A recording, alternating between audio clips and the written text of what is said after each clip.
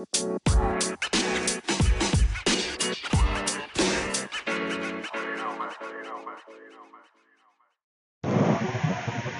what is up, everybody? My name is Jordan Biddle, and welcome to the Cincinnati Reds Fan Podcast. And we have a bunch to talk about, the most recent news and news from about a week ago. So, the most recent news is the best, but we're going to talk about the news from a few days ago. A few days ago. I can't speak English today, but whatever. So, the Reds acquired Justin Schaefer and Nick Martini. Justin Schaefer being the bigger addition over Nick Martini. Um, Justin Schaefer is a pitcher. He's probably gonna go to the bullpen. Is my guess. I guess you could say. Um, but I think it's a really good pickup by the Cincinnati Reds to get an extra bullpen piece. If he's a fifth starter, I don't really see it happening. But if he is a fifth starter, it'd be interesting to see what he can do there. But other than that, the Reds did non-tender Brian O'Grady, and the Rays did acquire him, and then designated Jesus Aguilar, which is that's a really interesting move. And the Marlins picked up Jesus Aguilar, which the Marlins are making a few moves as well. So that's really interesting to check out. The Marlins are getting a little better as the days goes on. So that's really cool. Also, they did pick up Villar from the Orioles, and in return, they gave them a pitching prospect. Of course, the Orioles are in a really massive overload rebuild. I mean, I don't even think the Reds even got that rebuildy, I guess you could say, because the Orioles are just in a really bad situation right now, as a team and as an organization. So, yeah, I mean, a couple moves by the Marlins. The Rangers did claim Jimmy Herget, which I always thought that Jimmy Herget was a really interesting pitcher and a really talented pitcher. Now, I mean, I'm not going to cry over it, but it is something that really caught my attention, because I always thought Jimmy Herget had stupid good movement on his ball, and I think he could have been a better, I guess, prospect than a lot of the guys down in the minor leagues in the Reds system. But, it is what it is. Good for the Rangers. That was a good pickup by them, in my opinion. But a big loss by the Reds. So that is that. And then some non-tender candidates for the Reds, being Kevin Gausman and Jose Peraza. Jose Peraza, I do understand, he did have a good 2018 season, but 2019 and 2017, all the other years have been pretty bad for him. So I'm kind of glad that Peraza is gone, because one, the Reds just aren't going to use him for a couple of reasons, and we'll get into that in a second. But two, I think he would be used a lot more elsewhere, like Detroit, maybe Kansas City, the Orioles, who are in a rebuild. The teams that are in massive rebuilds could probably use Peraza and use him as more of a prospect than anything. Peraza just, every time he hit the ball, he just looked flat-footed, in my opinion. He needed to use his legs more, in my opinion. I mean, he just used all upper body. He lunged at the ball, he swung and everything, didn't get on base. So I understand the move by the Reds there. But the Kevin Gausman move, the only reason why I understand that one is because of the money. He's going to make about $10 million in arbitration this year. But if he wasn't making that much money, I think the Reds would have kept him. Kevin Gausman was another interesting pitcher. In my opinion, he had a disgusting changeup. A nice fastball, but the problem with his stuff was his curveball, his slider, his breaking stuff. So if he would have had a breaking ball, a good breaking ball, we could be looking at a potential fifth starter for the Reds and looking at one of the best starting rotations in the league. But since Kevin Gausman did not have a good breaking ball, which that was absolutely 110% his weakness, he only threw fastballs and changeup probably about 98% of the time. You would see a small slider, a little breaking ball here or there, but did not move whatsoever. Looked more like a cutter than anything. So it makes sense that the Reds did get rid of Gausman, but his potential is absolutely there, and it's a small loss for the Reds, but it's understandable. And by Peraza's standpoint, and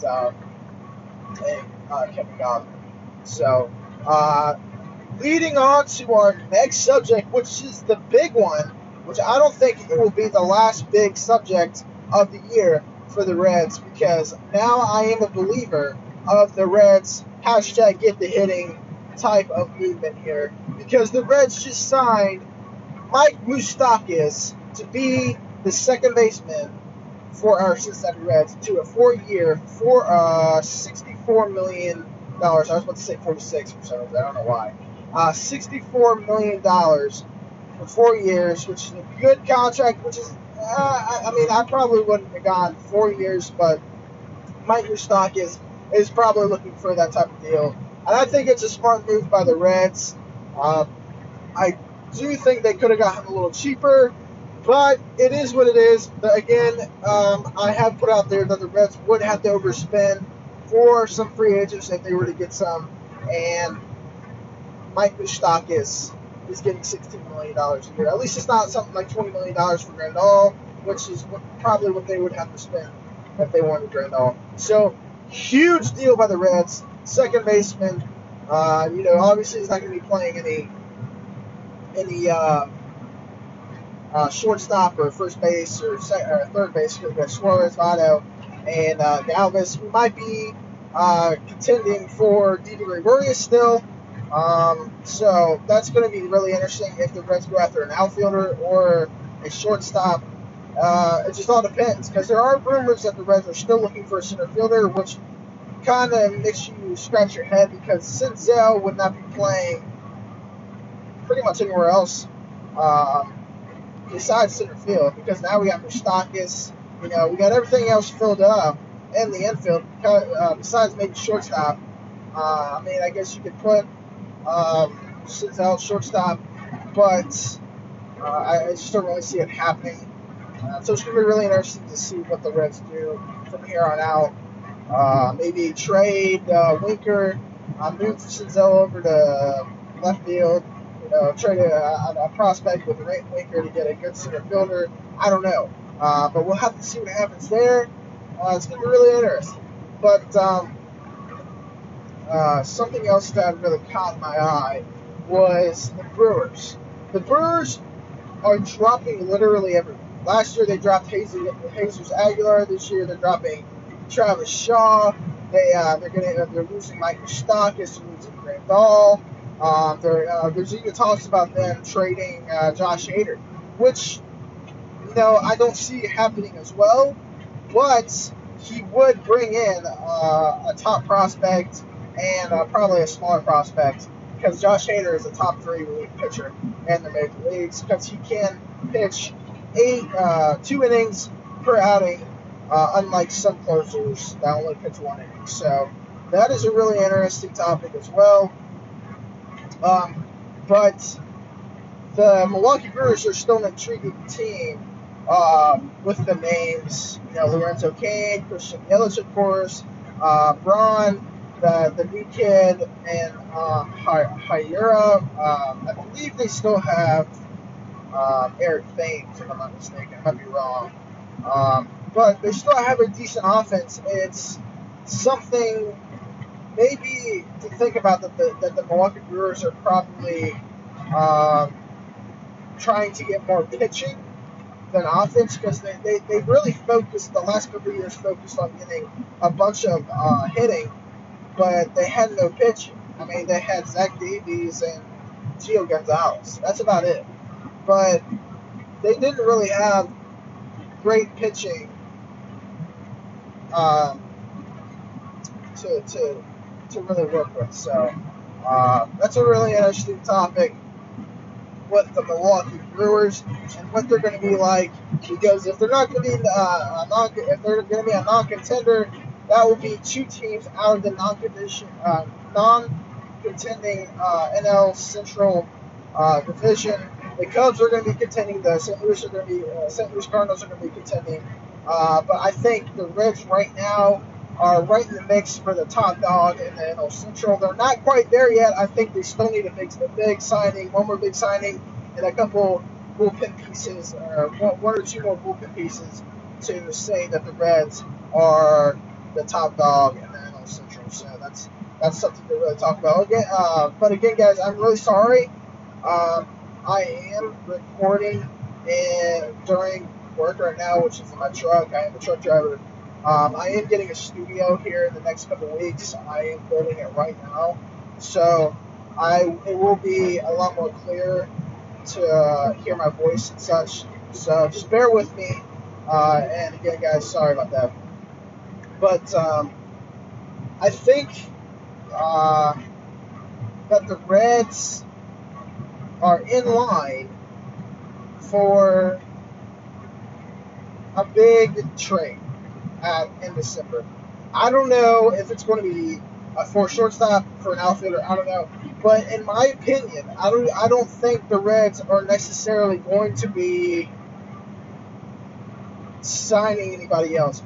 Now, that's not in a way that's not a bad thing because you're going to be trading for somebody.